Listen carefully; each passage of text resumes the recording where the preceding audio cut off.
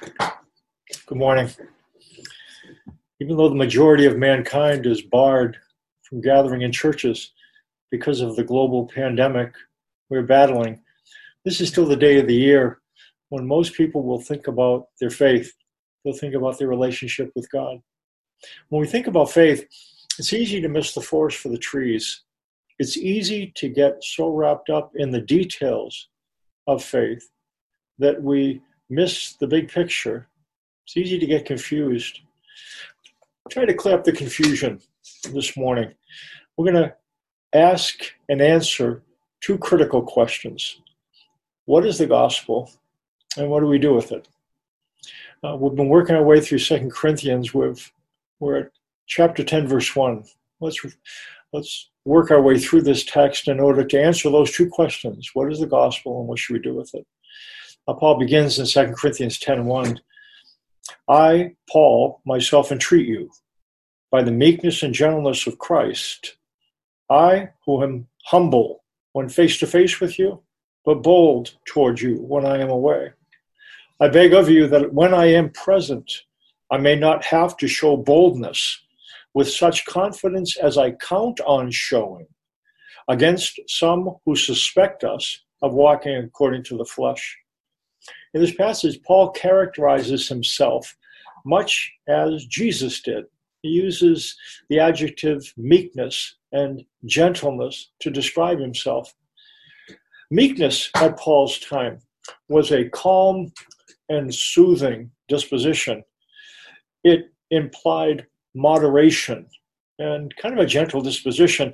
It was contrasted with somebody with rage and savagery. And meekness was a virtue hailed in leaders, being slow to anger, willing to accommodate, and capable of showing pity was seen as something which kept leaders from an excess of severity and tyranny. He talks about meekness. He also talks about gentleness.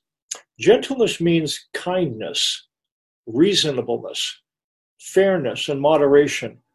It was regarded as an essential quality in judges, since justice must go hand in hand with mercy. Jesus presents himself as meek or gentle and humble in heart. He did this to explain why his yoke is easy for those who are weary and burdened, harassed and helpless. Jesus' yoke is easy. His influence feels light because he treats his disciples as yoke fellows rather than as camels or donkeys to be loaded down. Now, although meekness and gentleness were regarded as virtues for those who were judges or those who were leaders, being humble was not seen in a positive light. Humility didn't have the positive sense it does today of being modest and void of wrongful pride. Humility at Paul's time was an attitude suitable to one who is more ignoble and despised. It wasn't the attitude of any self-respecting person. When his opponents described Paul as humble, they understood it to be a reproach, a slam. They characterized Paul as too humble and lowly to suit their idea of somebody who was an apostle and a spiritual leader. And to be true, I guess Paul was less than awe-inspiring in terms of his speech and manner. His oratory left much to be desired. His physical appearance and mannerisms were not compelling and seemed to cause him to seem kind of incompetent, at least in the opinion of those who were his detractors in Corinth. And they were less than pleased with the fact that Paul stooped to mending and repairing tents in order to pay his way.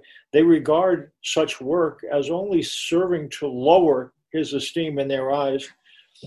They felt like he is only bold when he fires off letters from a safe distance. And in the opinion of some at Corinth, and he was only a paper apostle. By contrast, the intruders, those who were discrediting him, they appeared to embody the very qualities that Paul lacked. They had a commanding spiritual presence. They spoke with eloquence, and they had more evidences of divine authority. So Paul, in this letter then, in order to defend the gospel, in order to establish the truth of the message, he's in the uncomfortable position of having to defend himself against this smear campaign. Now, Paul might have been meek and gentle, but like Christ, who boldly confronted Pharisees and chief priests when they challenged his authority, Paul is prepared to defend the gospel. And we learn that gentle has a soft side, but it also has a tough side. A gentle shepherd needs to be gentle with sheep, but tough with wolves in order to protect them. Jesus certainly was this way, and Paul was as well. In verse 3, Paul starts to talk about his tough side. He says, "For though we walk in the flesh, we are not waging war according to the flesh. For the weapons of our warfare are not of the flesh, but have divine power to destroy strongholds. We destroy arguments and every lofty opinion raised up against the knowledge of God, and take every thought captive to obey Christ, being ready to punish every disobedience when your obedience is complete." Paul uses wartime metaphors to make his point. He talks about we destroy arguments and every lofty opinion raised against the knowledge of God. He says we take every thought captive to obey Christ. He said we're ready to punish every disobedience once your obedience is complete.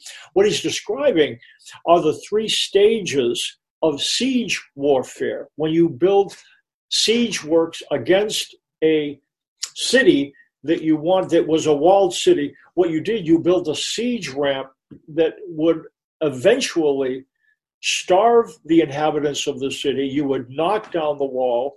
And in fact, there were three stages to it. One, you destroyed the defensive fortification. You brought the wall down, or the corner towers that people would hide in to get out of harm's way. That was the first thing. Then secondly, after the walls were down, you took captives. And then, having destroyed the wall and taken the captive, then you would occupy the city and punish resistance. And so, as we think then about Paul making this statement about the nature of his ministry, it's time to ask and answer our questions. What is the gospel? What is the gospel? There's really a couple ways to answer this question. The gospel literally is good news. Good news. That's what the word gospel means, good news. At the time when Paul wrote, when the Roman emperor dispatched messengers to bring news to the cities of the Roman Empire, and when the emperor's messenger proclaimed news that brought joy to the hearers, the message was called gospel. Gospel means good news. And so, what is the gospel? It describes it as something that is good news, that the message of the Bible is intended to bring a sigh of relief, something that we're glad to hear. Another way to respond to the question, what is the gospel? It's not just good news, but it's the message of reconciliation. And we looked at that verse when we were in 2 Corinthians chapter 5. Let me read it again. Again, we talked about if you want to give the message, talk about the message of the gospel in one word, that word is reconciliation. That's what the message of the gospel is, the message of reconciliation. Listen to what it says in 2 Corinthians 5:19. God was reconciling the world to himself in Christ, not counting men's sins against them. And he has committed to us the message of reconciliation. We've talked about this verse, and if you wanted to memorize a verse of the Bible that captures what the gospel is, this is the verse, I think. What is the gospel? What is the message of the gospel? And here it is in 2 Corinthians 5:19. God was reconciling the world to himself in Christ, not counting men's sins against them. How are we to think about Easter? What happened at Easter? How are we to think about Jesus' crucifixion and his burial and his resurrection? This gives us the answer. What was happening? God was reconciling the world to himself in Christ, not counting men's sins against them. Break it down. It has to do with God. The message of reconciliation has to do with God. What was God doing? God was reconciling. What was God reconciling? God was reconciling the world. God was reconciling the world to himself. God was reconciling the world to himself in Christ, not counting men's sins against them.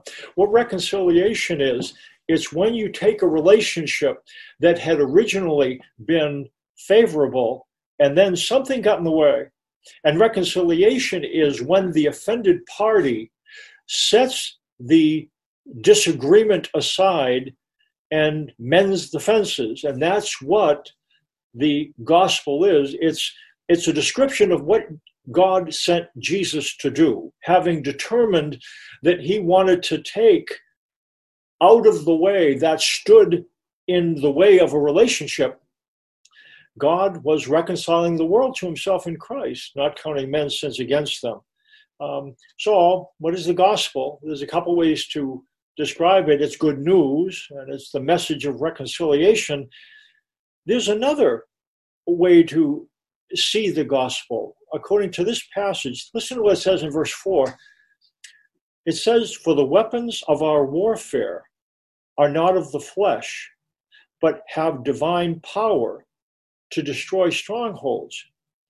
And this verse characterizes the gospel in a unique way. And what it would suggest is the gospel is a weapon. The gospel is a weapon. The weapons of our warfare are not of the flesh, but have divine power to destroy strongholds. When we think of the gospel, we think of ordinances. Ordinances are decrees. They're things that somebody gives you to do. They're laws. And according to this verse, the gospel is not ordinances, but ordinance.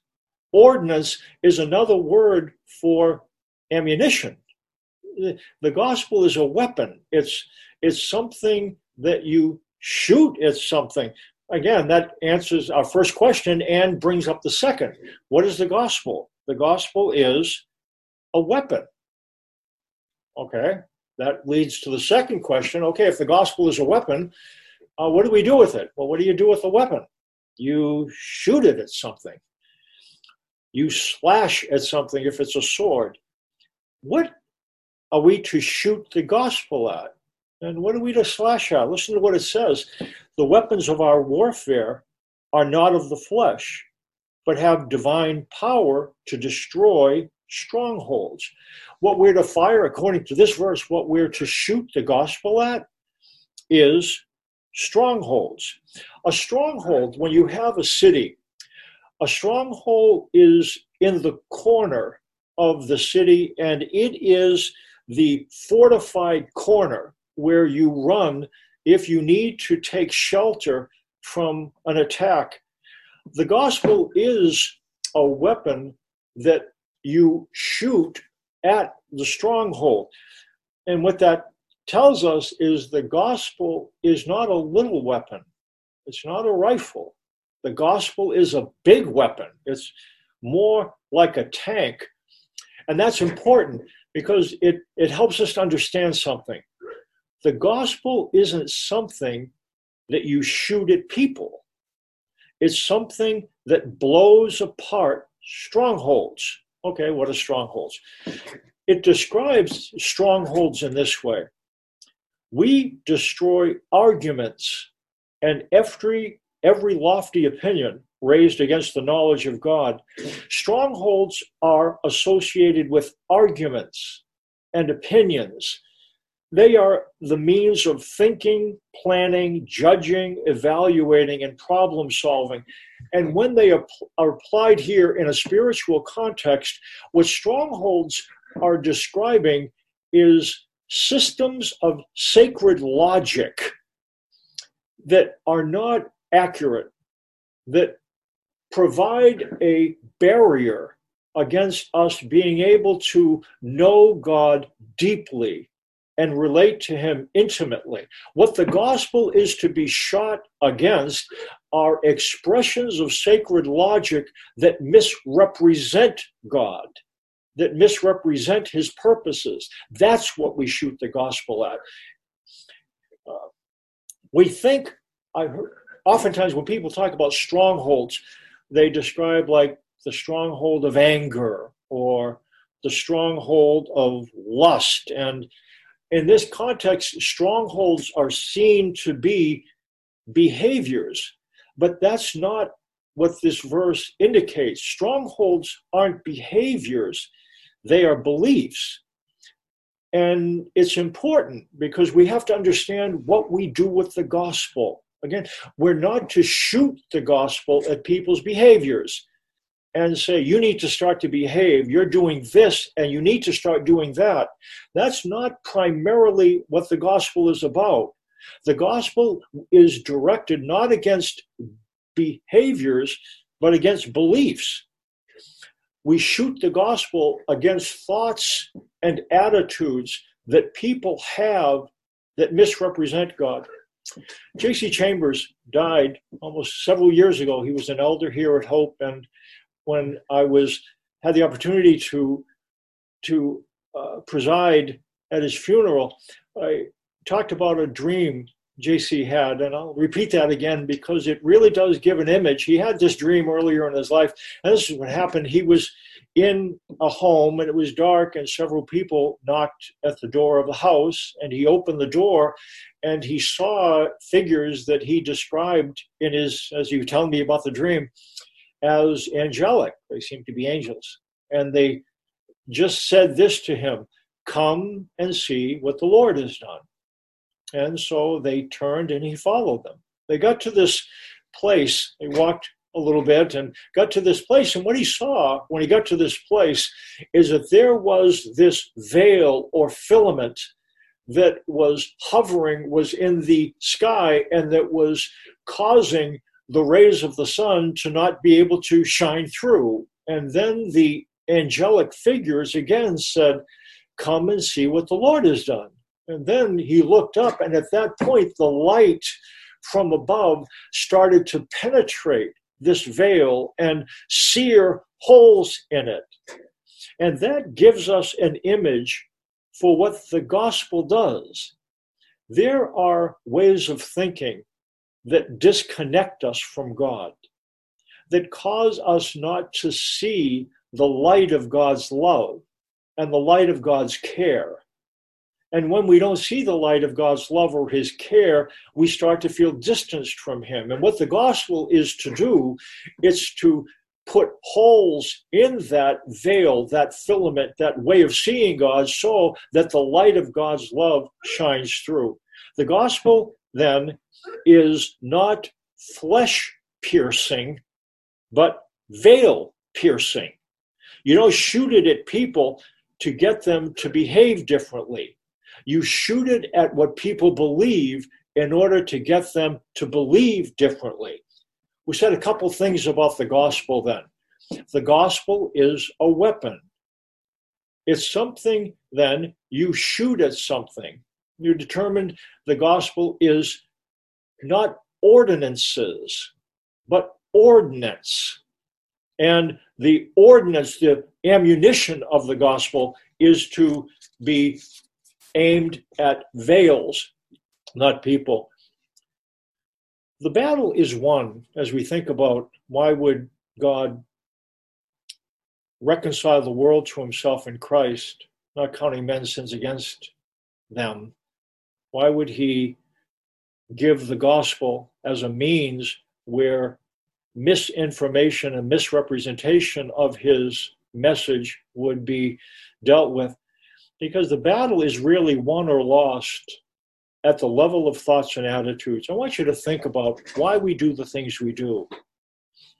It's really about our thoughts about God affect our attitudes towards him and others and affect our actions. If actions come from attitudes and attitudes come from thoughts, then you know what transformation is? It's not just when our actions change. It's not just when our attitudes change. It's just what transformation is. It's when our thoughts change. When how we think about God affects our attitude towards him. And our attitude towards him affect our actions in this world. When the right weapon is used against the right target, it achieves the right results. The right weapon against the right target achieves the right results. The right weapon is the gospel, good news, the message of reconciliation. The right target, strongholds. Those misrepresentations of beliefs about God and his purpose that end up polarizing or causing us not to be able to see the light of his love and care. The right results, transformation, not just our actions, but our attitudes, and not just our attitudes, but thoughts. That's what Easter is about. It's about a story of the right weapon, the message of reconciliation, when used against the right targets, strongholds. That ends up achieving the right result, transformation. Let me pray first. Father, thank you for the weapon of the gospel. It's good news, it's a message of reconciliation, but it's a weapon. And when we use this weapon against misrepresentations of sacred logic, thought patterns about you that are not in line with really what you purpose and what you're like, when the gospel is aimed at strongholds, then we end up experiencing transformation. I want to thank you for the gospel and for how it transforms us. In Jesus' name, amen.